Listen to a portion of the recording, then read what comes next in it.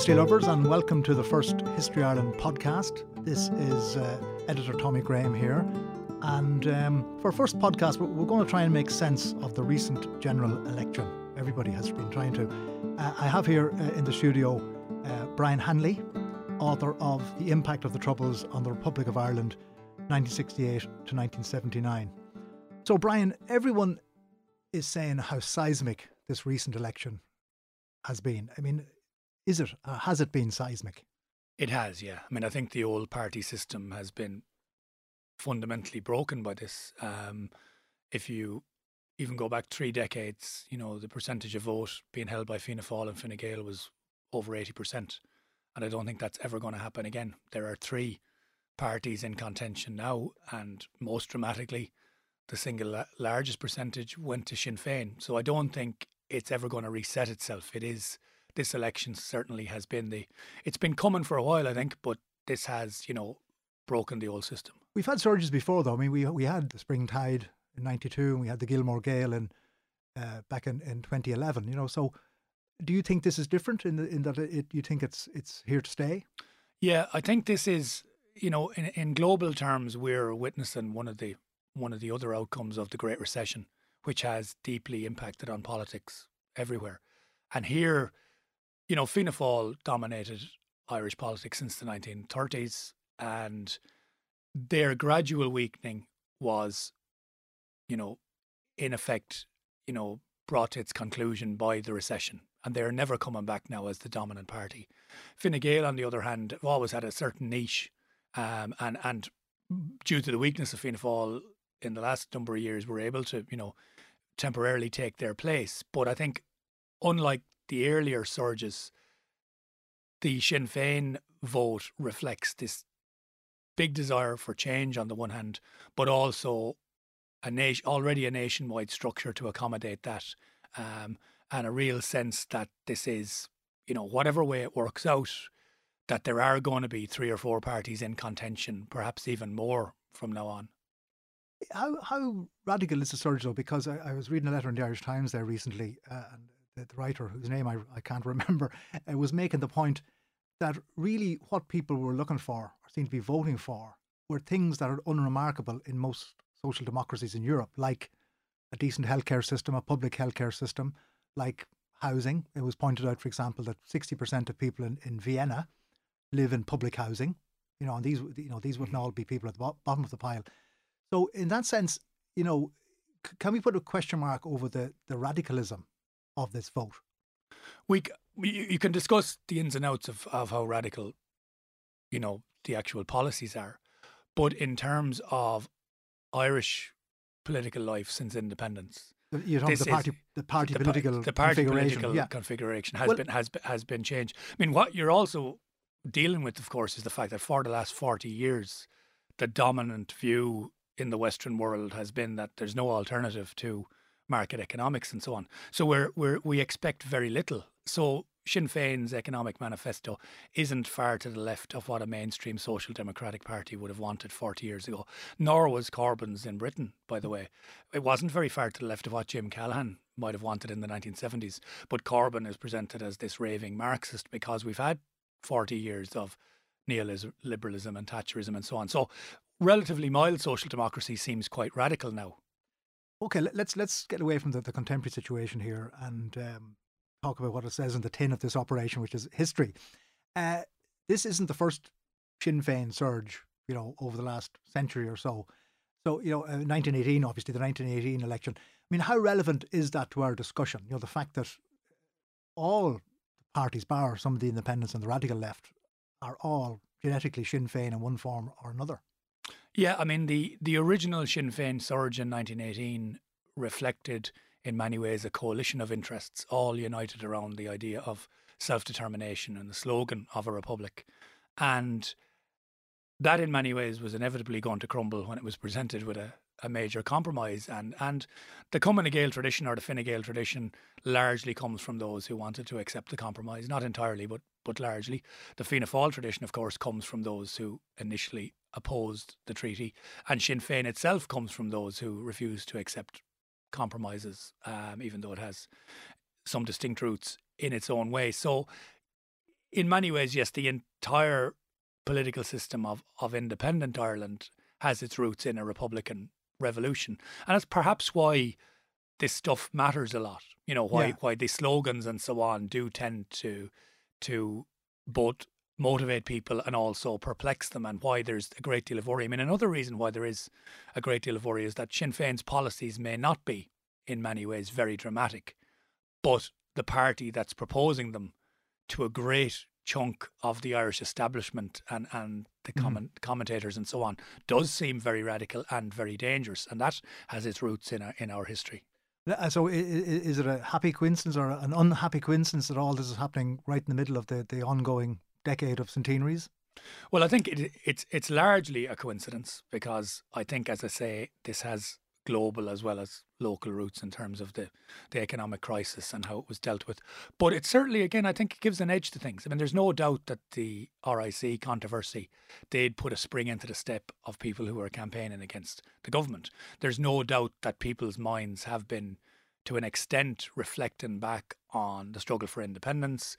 Again, the fact that Brexit has occurred in the midst of all this has, given people a taste of what British nationalism has been about, whereas 100 years ago we were actually ruled by it in this part of Ireland, in Southern Ireland and so on. So I think those things have certainly given an edge to the debates. Well, let's go back to the Fianna Fáil, right? Founded in 1926, famous, described by who was it described as? A slightly constitutional party, Sean Lemass, who later became one of our most respected Taoiseach. Are there echoes of that and the recent controversy about who or what controls Sinn Féin? Well, there are echoes of it, because certainly for the first decade of its existence, there is a very more than ambiguous relationship between Sinn Féin, Fianna Fáil and the IRA. In the case of Lemass unsuccessfully stands for the IRA executive in 1925. As recently as that. I mean, but I mean, the IRA's Chief of Staff, Frank Aiken, stands down in 1925 and in 1926 becomes a very prominent member of Fianna Fáil. But there was a separation there, in that the IRA opposed the formation of Fianna Fáil, and the senior figures within the IRA who supported De Valera ultimately by 1927 are all out of the IRA. In fact, they stand for election. 23 IRA officers stand for election in 1927 for Fianna Fáil, and as a result they're court-martialed and expelled from the IRA. And a lot of them win seats as it happens. But at a local level there is much greater crossover for a long time after that. And Fianna Fáil, up till 1932, generally tended to denounce efforts to suppress the IRA, to ridicule government attempts to paint this as part of some kind of conspiracy to overthrow the state and so on, and to remain relatively friendly with the organisation. But they were independent of each other, and the IRA's leadership were quite separate from Fianna Fáil's leadership. Now, the IRA supported Fianna Fáil in the first 1932-1933 elections, where they first come to power for its own reasons. Just go back to before we go on to 1932, though. Just remind us of those two elections, wasn't there, in 1927? Mm-hmm. Now, my Leaving Cert memory of history from that, I recall, I think it was the second one, that it was not that dissimilar to the present situation, in that Fianna Fáil might have formed the government, except I think was it the famous TD Jinks who was detained, a few pints thrown into him or whatever. I'm not sure what the story is. Just explain exactly what happened there, right? Because the Cumann na Gael government got another 5 years out of it. Yeah. Well, Fianna Fáil is only founded in 1926, and it's founded initially on the basis that it won't take seats in Leinster House unless the oath of allegiance is removed. So it's a departure from Sinn Féin's purism, refusal to recognise the state in any shape or form. But at the same time, it's not set up on the basis that they're going to go into government straight away. But their hand is forced, because they stand in the first election in 1927 and they win 44 seats, I think, so they do pretty well. But they're abstentionists. They're not going to go into Leinster House. Then Kevin O'Higgins, the Minister for Justice, is assassinated by members of the IRA, not by the organisation itself. I mean, I think it wasn't an official operation. One of those men, Timothy Coughlin, is a member of Fianna Fáil, by the way. So a member of Fianna Fáil is involved in shooting dead the Minister for Justice. Minister for Justice, right. Cumann na Gael see this as the beginning of an offensive against the state. So they introduce again draconian public safety legislation. They also quite cleverly then bring in electoral reform, which essentially makes it difficult for you to stand unless you're going to take your seat. So Fianna Fáil are faced with either that's, standing back and saying we refuse to accept this, or tactically we want to stand in the next election. And in the next election they do better. They nearly, win enough seats to come into power if they've got the support of others. Labour are prepared to back them. So they only need a couple of seats, and that's why they go to the former Home Rulers, one of whom is John Jinks, who doesn't turn up on the night. Now, retrospectively, some Fianna Fáilers argued that they just were not prepared for power in 1927. They were better off having a few years in opposition and reorganising, that things would have been exceptionally unstable. I mean, this is very shortly after the Civil War. The Free State Army may have moved in 1927. Certainly elements within Cumann na Gael wouldn't have been very willing to hand over power. By 1932, that has changed somewhat. But yeah, they do very well very quickly, and I suppose that's testament to De Valera and Lamass and Aiken and others who recognised that there was a basis for a party who opposed the Free State but were prepared to actually take part in day-to-day politics rather than simply denouncing it as a British puppet. And aren't there other parallels with the present iteration of Sinn Féin? Them dropping their abstentionism in 1986. Like they've already cleared that hurdle, if you like. Yes, they have. Although again, I suppose if you look at the timescale involved, Fianna Fáil, De Valera and Fianna Fáil did things remarkably quickly. I mean, the anti-treatyite Sinn Féin, of which the current incarnation are descended, took until 1986, as you say, to formally accept that they would take seats if elected to Leinster House. And then took even longer to say they would take seats in some form of Northern Assembly. So that's a much longer drawn out process. But ultimately in 1997, Caoimhín Ó Caolan was elected and took his seat and so on. But these questions do have real roots in the Ireland of the 1920s and 30s. Now let's go back to Fianna Fáil in the 1930s, right? Because again, can we draw parallels with the present Sinn Féin, for example, on their policies, housing policies, for example? I mean, how radical were their housing policies? Well, I think there are parallels. Firstly, Fianna Fáil's social and economic programme, I think, is the real reason for their success in forming a majority government by 1933. I don't think it's the case that people decide, I was wrong about the treaty 10 years ago and now I'm going to vote for the anti-treatyites. There's an element to that, of course, but Fianna Fáil sweep up what had been a Labour vote. They sweep up some of the old Home Rule vote even in the towns, and they get lots of new voters. So they're both presenting this Republican alternative, but at the same time they're very much talking about the economic crisis, the Great Depression after 1929. Immigration stops, people can't leave Ireland. Dublin has 78,000 people living in homes unfit for inhabitation, apparently. When the Cumann na Gael government attempt a big Red Scare and security clampdown in late 1931, that's really aimed at Fianna Fáil. I mean, the IRA are the ones being jailed, but it's in the hope that Fianna Fáil will be branded as communists. And what De Valera does is say, well, I'm not a communist, but communism will grow unless you deal with these grave social injustices. And in Dublin, you have people living in tenements and so on. We want to deal with that. And all this security stuff is a diversion from it. So Fianna Fáil argue that all the rhetoric about the threat to democracy, the shadow of the gunman and so on, is just a diversion away from the fact that Cumann na Gael have utterly failed to provide for the urban and rural poor and working population, and that Fianna Fáil will do so. So there are parallels there, and Fianna Fáil very effectively promise that they will change things once they come to power. And by 1933, they've got a majority. They come to power initially with the support of Labour. Within a year, they win 77 seats, and they are able to actually begin in a number of areas, including housing, to try and alleviate some of the dire need. What was the Cumann na Gael record in that regard in the 20s? Generally very poor. I mean, Cumann na Gael were very much tied into the straitjacket of not going beyond, remaining very much tied to big farmer interests, commercial interests, tied to Britain. They do attempt some public housing projects. I think Marino, for example, is regarded as one very good one. And in terms of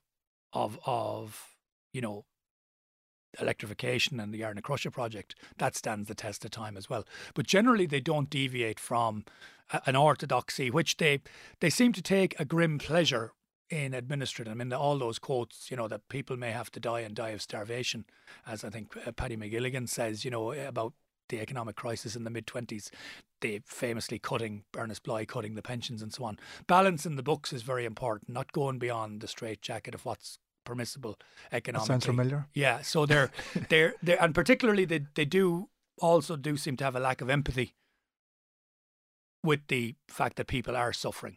And they're very much Cumann na Gael, continually reminding people that the state wouldn't exist without them, that they saved it, that they brought about this state of affairs, which begins to wear thin when by 1930, 1931, in the midst of the Depression and people who want to emigrate can't even leave, that you're happy to preside over this, that you'll take it and you'll like it, which again you find echoes of often in Fine Gael governments. I think this sense that the state owes them and therefore people should be happy that they're there. Cumann na Gael certainly have that in them, and also a contempt for their opposition. Again, there's echoes of this in Paddy Hogan said he wasn't worried about Fianna Fáil because you needed breeding to govern. Right. Their opponents are not rated as highly as Cumann na Gael obviously thought themselves. In the present discussion as well, so. Yeah. Now, just moving things on a bit, because the next sort of surge, if you want to call it that, well, a mini surge would have been in 1948 with the arrival of Clann na Poblachta. Just tell us a bit about that particular party. Well, again, I suppose you go back and say that the relationship between Fianna Fáil and the IRA ruptured fatally by 1936. The IRA were banned. At the time, leading IRA figures included people like Sean MacBride and Michael Fitzpatrick and so on, who drift out of the organisation by the late 30s, and it embarks on a kind of disastrous bombing campaign in Britain, and it's suppressed north and south during the war years. And there is an element of rethinking then among Republicans, both inside and outside the IRA. So in the post-war years, a new Republican Party is formed, which in many ways resembles Fianna Fáil in its early years, is not particularly left-wing. I suppose people retrospectively kind of believe it was left-wing, but it was more Republican but populist, wanting to looking at Fianna Fáil have been in power for a long time now. There's still all these social problems. We need to deal with them. At the same time, we can't be in the straitjacket of Republican purism. People quite obviously accept the Free State as it is, so there's no question of abstentionism. So you've got ex-IRA people in it, but you also have people from Labour backgrounds like Peadar Cowan, and young idealists like Noel Brown joined Clann na Poblachta as well. Well, Brown's his profile, I think, that's what skewed the view of Clann na Poblachta and led people to assume that they're radical.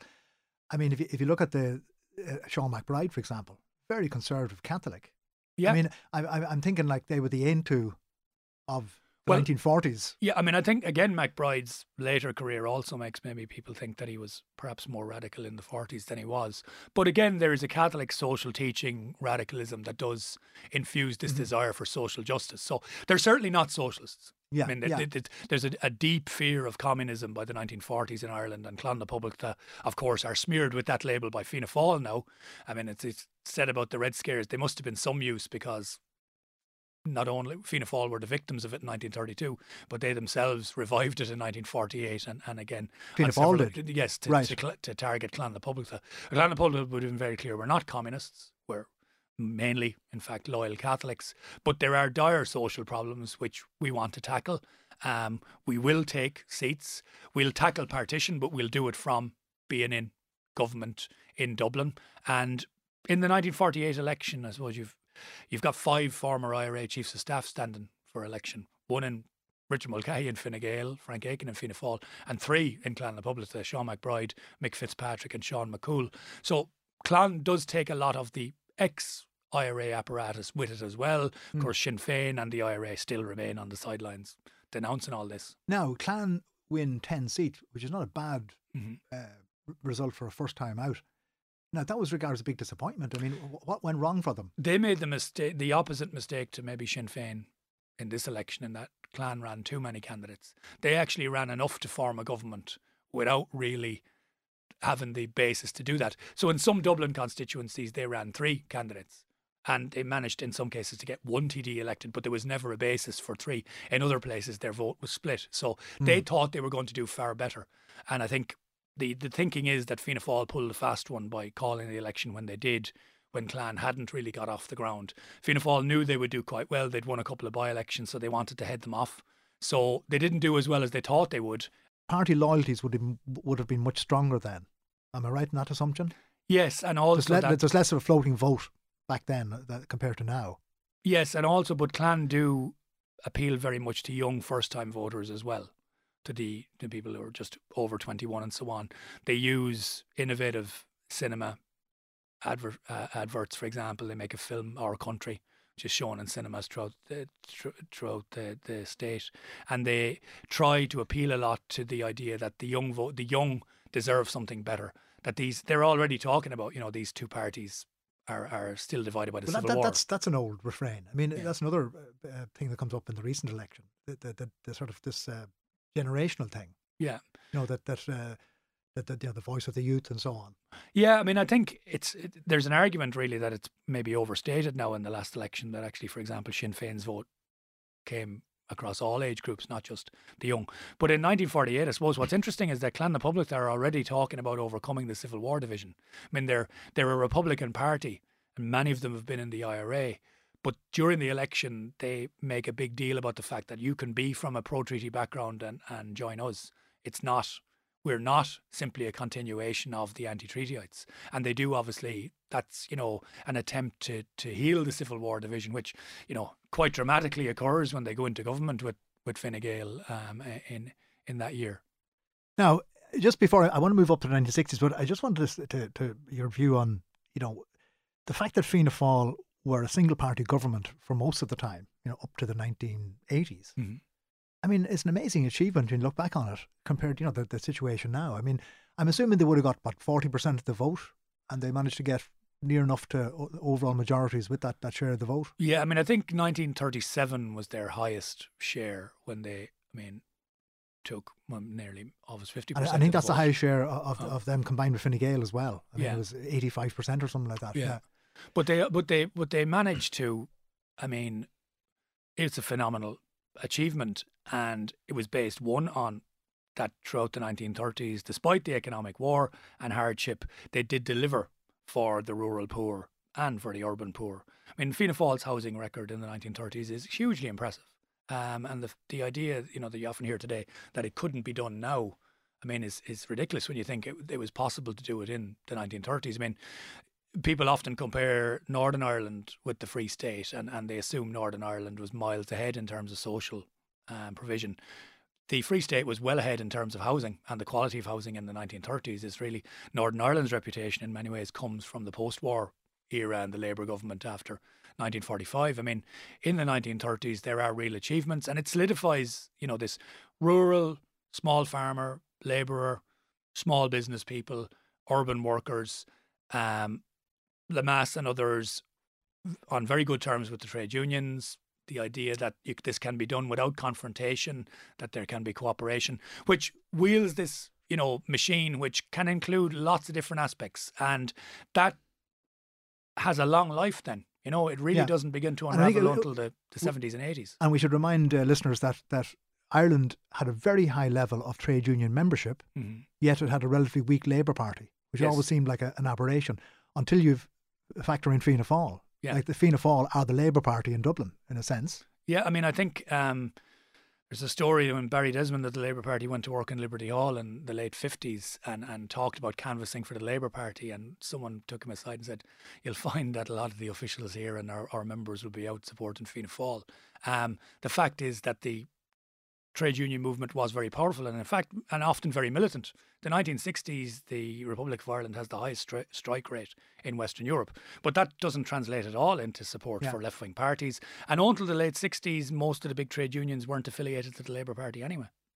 Now, Brian, I want to move on to the 1960s, right? And your other notable publication, of course, is your history of the Workers' Party. Just remind me of the title. The Lost Revolution. Along with Scott Miller, right? About 10 years ago, which I think is still the leading work on the Sinn Féin, the Workers' Party officials. Now, this is something that hasn't come into discussion at all, which surprises me in some ways, because could this recent electoral success of Sinn Féin be seen as a vindication of the policy embarked upon by the officials back in the 1960s? Discuss. Yeah, the idea that really if you want to get political gains in Southern Ireland in particular, you've got to be prepared to enter Leinster House and to recognise that people do accept it as some form of legitimate parliament. Yeah, I mean, I think they probably had loftier ambitions in some ways, obviously, by the 1970s anyway. But what seemed to the Republicans of the 1960s to still be a very heretical idea was that you recognise these partition parliaments. And of course, I suppose it's sometimes forgotten. I mean, the provisionals, if we want to call them that, ultimately agreed to take seats in Leinster House. But in 1969, the Republican movement was proposing to take seats in Leinster House and in Stormont, and I think possibly in Westminster as well, which again, tactically, I think when you look back on it, was a really, stupid move, because whatever about Leinster House, the other two were beyond the pale, certainly for a lot of Republicans. So, I mean, now it seems like a pretty practical idea. You stand for election and obviously people expect you to do something with that election if you win it.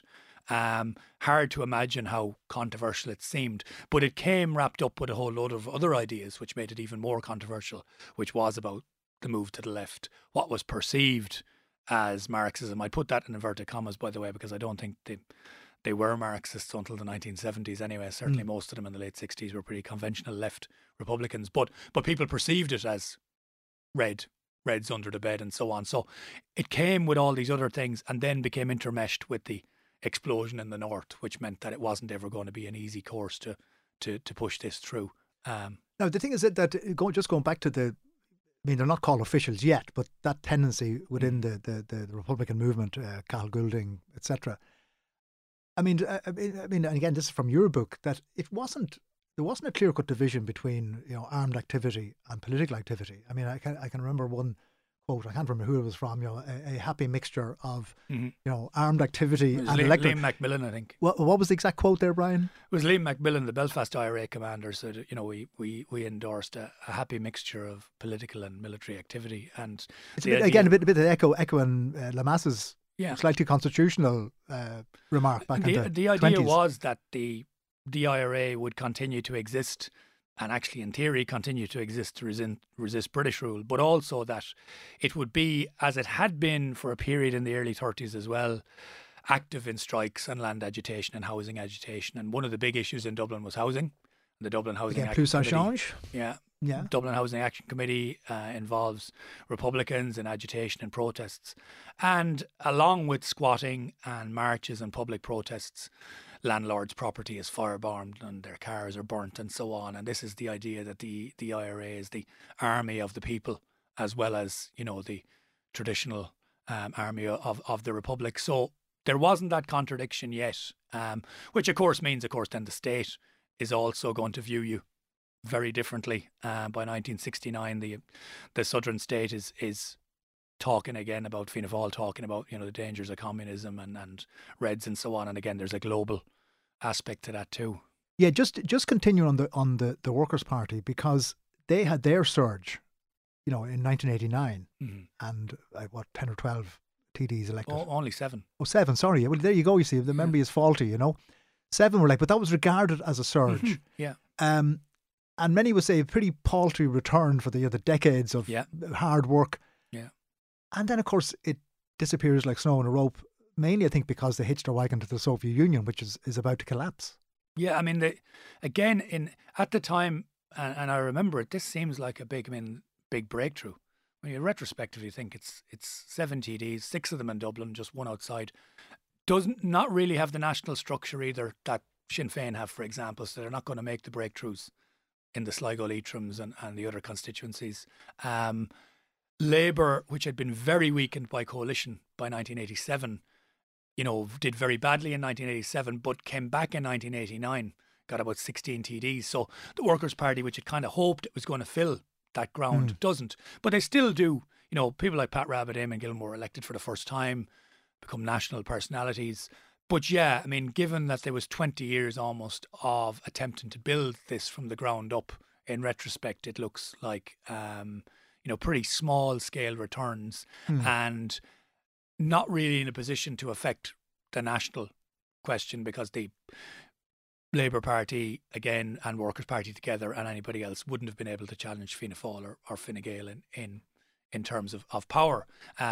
So significant in how it showed, though. I mean, I think, and people like Danny Morrison and others, I think, would admit that in the 80s, the Northern Sinn Féin leadership were watching how the Workers' Party had managed to build a base, particularly in Dublin. And we're looking at how this was done and how in some areas it was after years of, I mean, Francis de Rossa topped the poll in his constituency in 1989. He'd started running there in the late 70s, I think, and they built up a base in that area of Finglas, you know, so got a big vote there. They also won a seat in the European elections in Dublin, did very well. So certainly, you know, from the point of view of a small party that had been on the margins, very good result. But in terms of affecting the national, you know, political kind of scene, still relatively limited. But I mean, I remember in 1989, though, all the talk was of this kind of left-wing surge, because there was also collapse of the PDs. Their vote collapsed at the time. Well, collapsed, I mean, there were a very small number of TDs in any case, you know. I mean, it's just a reminder that we shouldn't lose the run of ourselves. Like, no, but the trends, you know, that you might get these trends of small swings, you know. Yeah.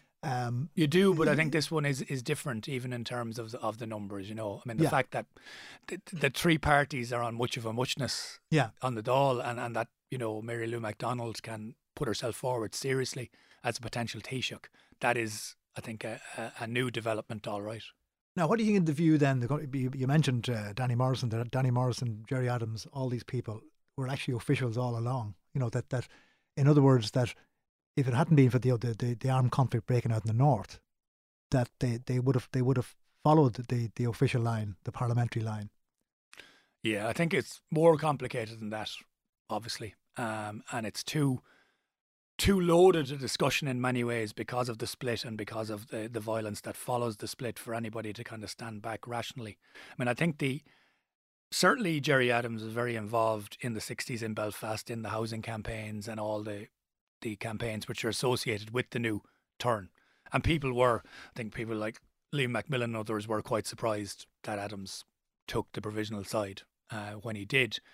But, you know, there's differences in the evolution of those organisations in the 1970s which don't make, for me, the way that people talk about the provisionals are just sticks 20 years on and stuff, to be, you know, really relevant labels. Just for some of our younger listeners, Brian, just explain that term, sticks.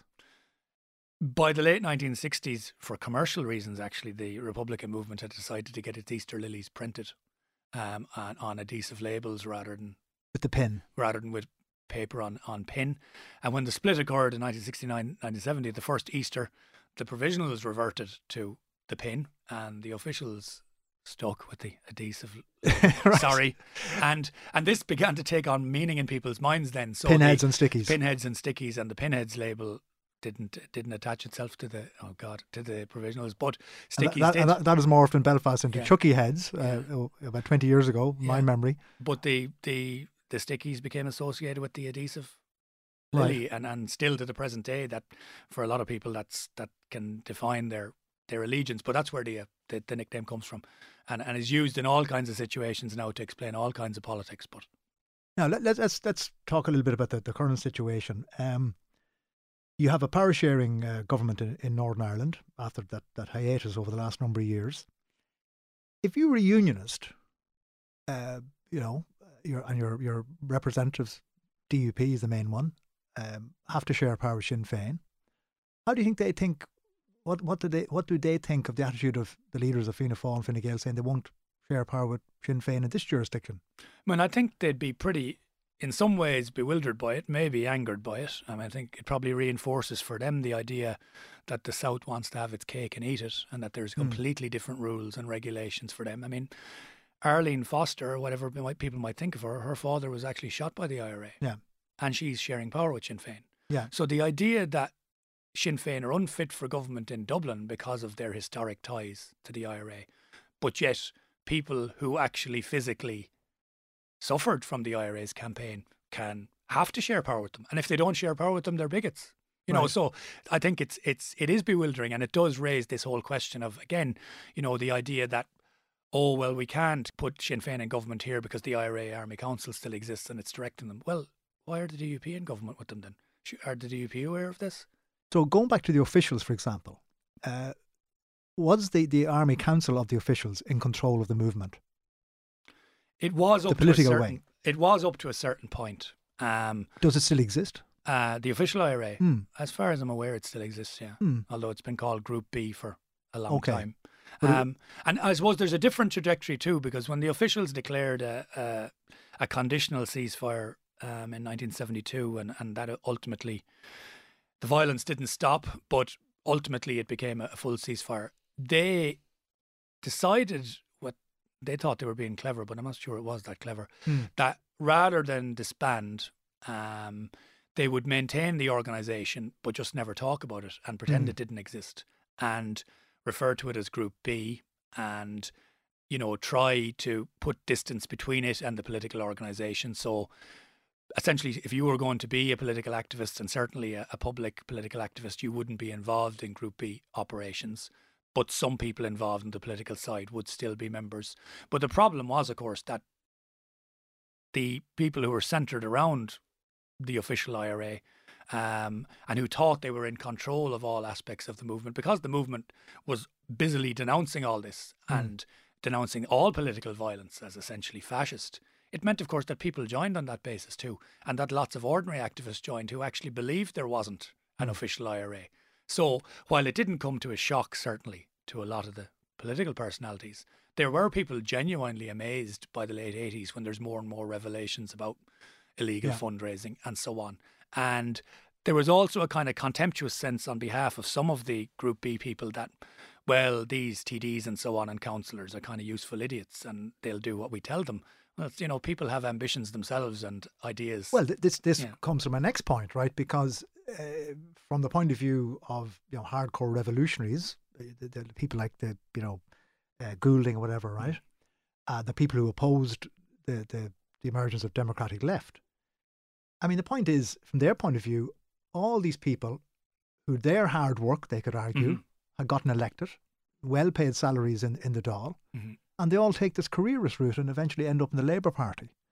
Now, if you're somebody of a similar ilk in the provisional movement, the fact that there may or may not be, that there might be an Army Council director, you might think, well, you know, that's a good thing, because the precedent has been set that if you don't have somebody with oversight, they're all going to take the careerist road.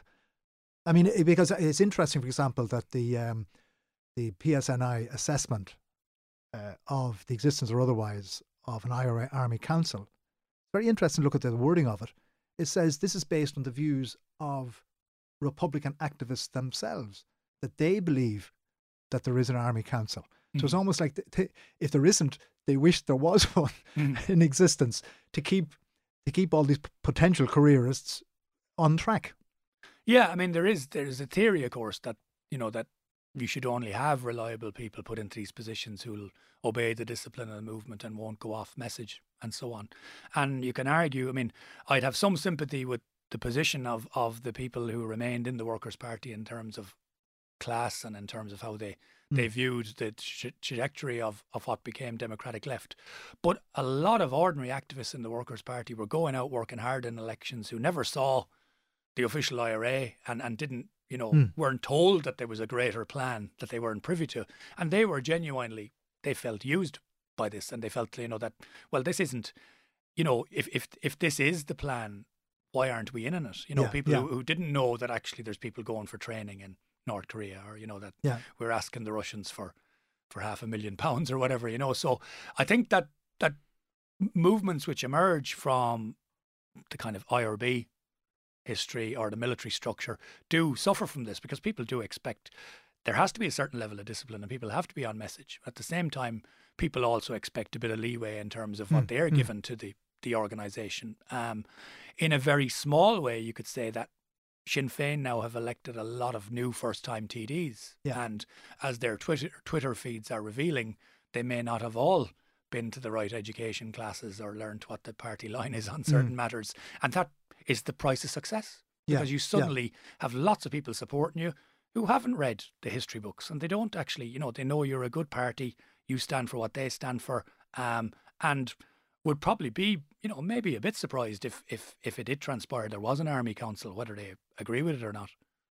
Now, Sinn Féin is unique in terms of a large political party, which is an all-Ireland party. But are they effectively two different parties, North and South, in your opinion, in terms of their appeal? Yes, I think they are. And I think their Southern appeal is a little bit more fragile on that basis. Because in the North, they've effectively become the voice of the nationalist community. It's an identity thing. And right. Even though there's fraying at the edges, and certainly in Derry, for example, the vote went back to the SDLP to, quite dramatically. But in general, I mean, most young nationalists in the North and people I know there identify with Sinn Féin. They see it as a party that will defend their interests, and to a greater or lesser extent, the social and economic policies and so on are things that they agree with as well. But the national question is more important. Right. In the South, their appeal, now I wouldn't underestimate the national question. I think it's been revived, by Brexit and other things as well. But I think their appeal has been a left social democratic appeal, essentially. And it's not necessarily grounded in the belief that this is going to bring about the Republic, and therefore a person might change their mind at the next election. I mean, one poll said that 16% of Sinn Féin voters had voted for Fine Gael the last time, which again, in theory, shouldn't be able to happen, but of course it can in real life. You change your mind, or you're identifying with our project. But they also benefit, though, from partition to the extent that no matter what they do in government in the North, and they would argue they're constrained by British policy and so on, but people say, but you've done this in the North and it completely contradicts what you say here. Most people in the South care so little about day-to-day politics in the North that nothing Sinn Féin does there really affects their Southern perception, I think. And what has been their record in government in the North? Extremely pragmatic. They're, on the one hand, have attempted to introduce, democratic reforms and pushed for changes in terms of social and economic affairs to an extent, but have always, tended to, one, argue that it's a special kind of power sharing agreement. They're constrained again by British budgetary policy, that there's the legacy of the peace process, which needs to be maintained, and this always hems them in on certain issues. So they'll be criticised over, the left would argue, implementing austerity, overseeing cutbacks and so on. They would say, we oppose these, but again, until there's a united Ireland and there's an all-Ireland Parliament, we can't really do anything about this. We're still grappling with the effects of partition. And they have a point, of course, in that Northern Ireland doesn't remain part of the United Kingdom. They haven't really frightened the horses. No, they haven't. And there's been, again, occasionally what's, I suppose, different about Sinn Féin is that they have managed to maintain support in the United States among people who would not be even vaguely social democratic, let alone left wing. Maintain ideas like bringing corporation tax in the North down to the level of the South rather than raising corporation tax itself. I think they argue there needs to be that harmonisation before they can talk about other taxation and so on. So again, the idea, I suppose, that the hysteria, which is real, and I've been talking to people who are genuinely fearful of all this, talking about another Venezuela and so on if Sinn Féin come to power. I think that's so exaggerated and overblown that it doesn't, I think IBEC and so on have been quietly far less hysterical about the prospect of Sinn Féin in government. Now, one big difference between the present situation and these previous parallels that we drew is that we have, within living memory, there's 30 years of violence in the North, right? In other words, like the parallel, say, with the officials back in the 60s doesn't apply in that sense, because although the IRA existed, it hadn't been involved in such a vicious campaign, which is well, it's our present. Yes, maybe not for my kids who voted in this election, right? So, how big a factor has that been in the election, and how big a factor will it be, do you think, over the next few years? I certainly think for a section of the electorate, not only Fine Gael or Fianna Fáil voters, their aversion to Sinn Féin is still based on the memory of the Northern conflict. And again, Northern Republicans can argue, well, we weren't the only people doing these things. But certainly in the South, the perception always was that the IRA were the the main actors, and that the IRA had designs on overthrowing the South, or that they did things here. And all that matters in a way for an older generation that it probably doesn't. I mean, the recession is a far sharper memory for the under 30s that's what I'm thinking, right? than the armed conflict. And again, I think people are aware of this double standard that the media during election times will seize on it's continuing. The IRA. I mean, it's stepped up actually since the election, seems to me. I mean, the description of these Sinn Féin meetings and rallies as intimidation. Utterly crazy. Sake, madness. Yeah. I mean, public meetings in hotels are carried out by every political party in the country. And I think whoever is being paid very well to advise Leo Varadkar should be sacked, because this was just crazy talking about bullying and intimidation. It's not bullying and intimidation to organise a public meeting. It's part of democracy. And if you don't like Sinn Féin, go along and ask them questions. But the point is that IRA activities in the past are raised during election campaigns quite cynically. I think some Sinn Féin voters can obviously perceive that they don't see anything of the equivalent focus put on loyalist atrocities or on the role of the British state in the conflict, and therefore they see it as hypocritical. And they also then will argue that, well, don't Fianna Fáil and Fine Gael have a military history somewhere?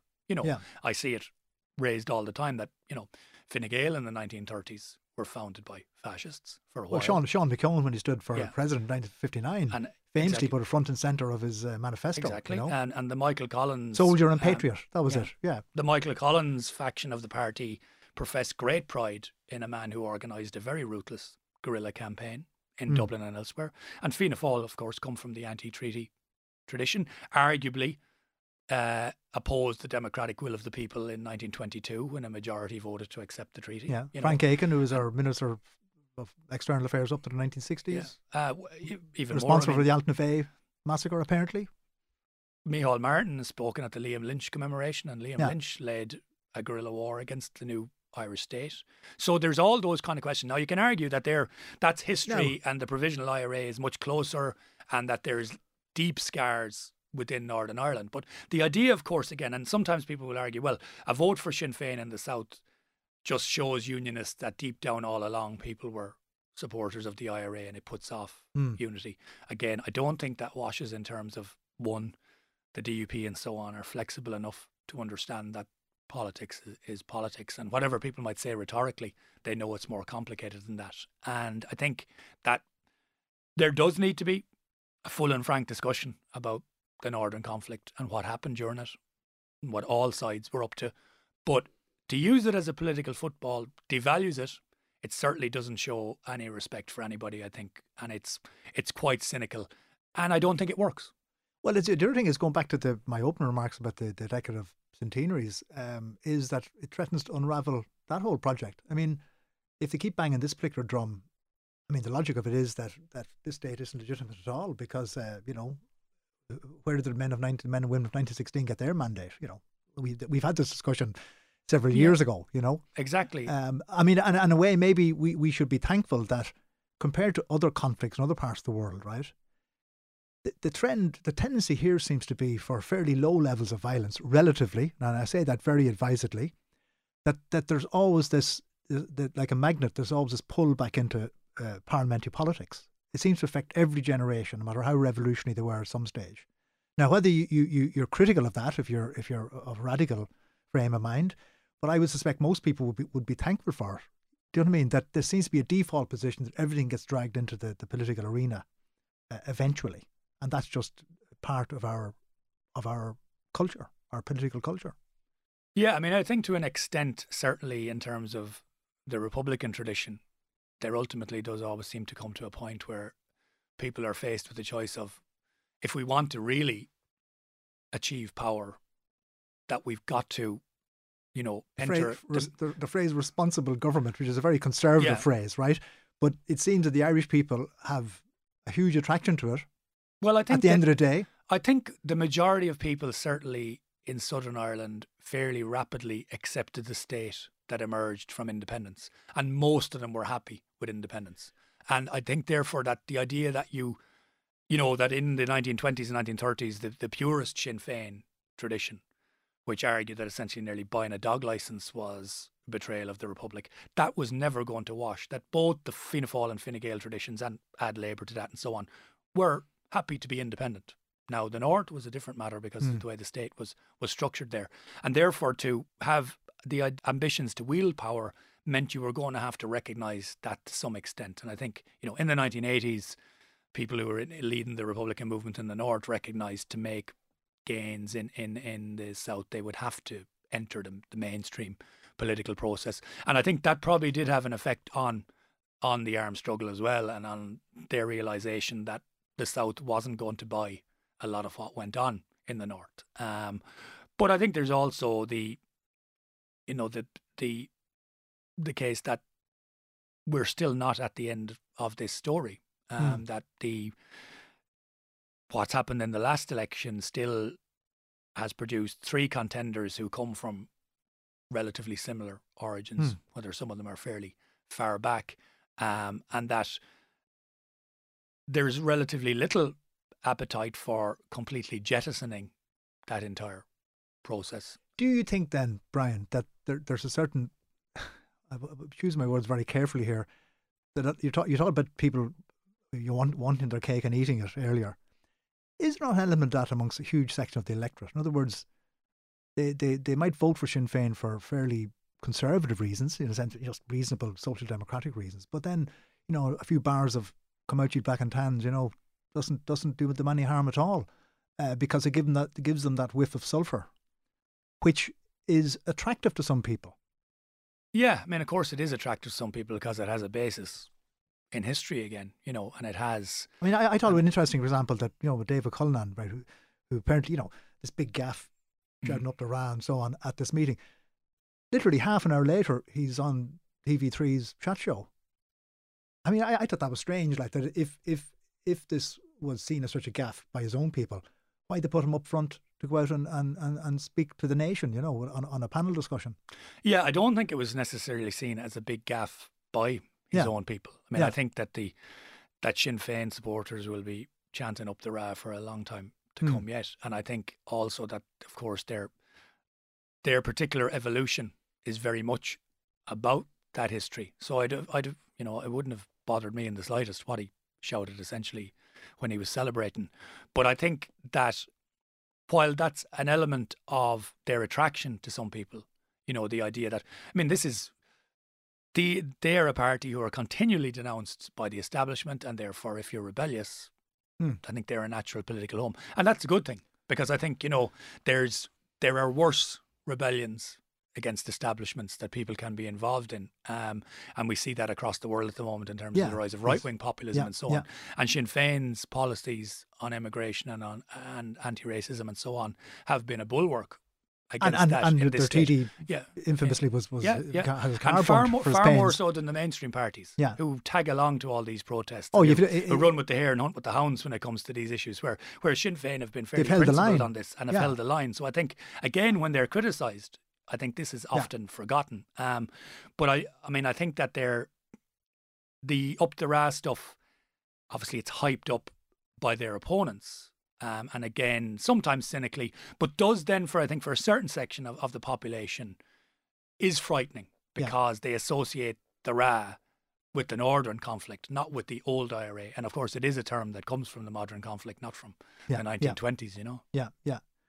And just to finish off, Brian, I mean, you mentioned the international situation there, because in some ways this election was depicted in the international media as another element of this right-wing populism, nationalist populism. I mean, a total misreading of the situation, it seems to me. Yeah, I think it was completely wrong. And, if anything, it shows that across the globe, the political system has ruptured because of the recession. But it doesn't necessarily have to fall in a right-wing direction.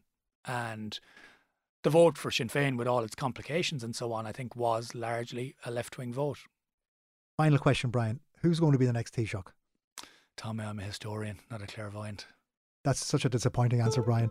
Listen, thanks very much for having a chat with us, giving us some historical background on the recent election. And listeners, check out future podcasts. If they're as good as this one, we will definitely keep this going. This is Tommy Graham signing out.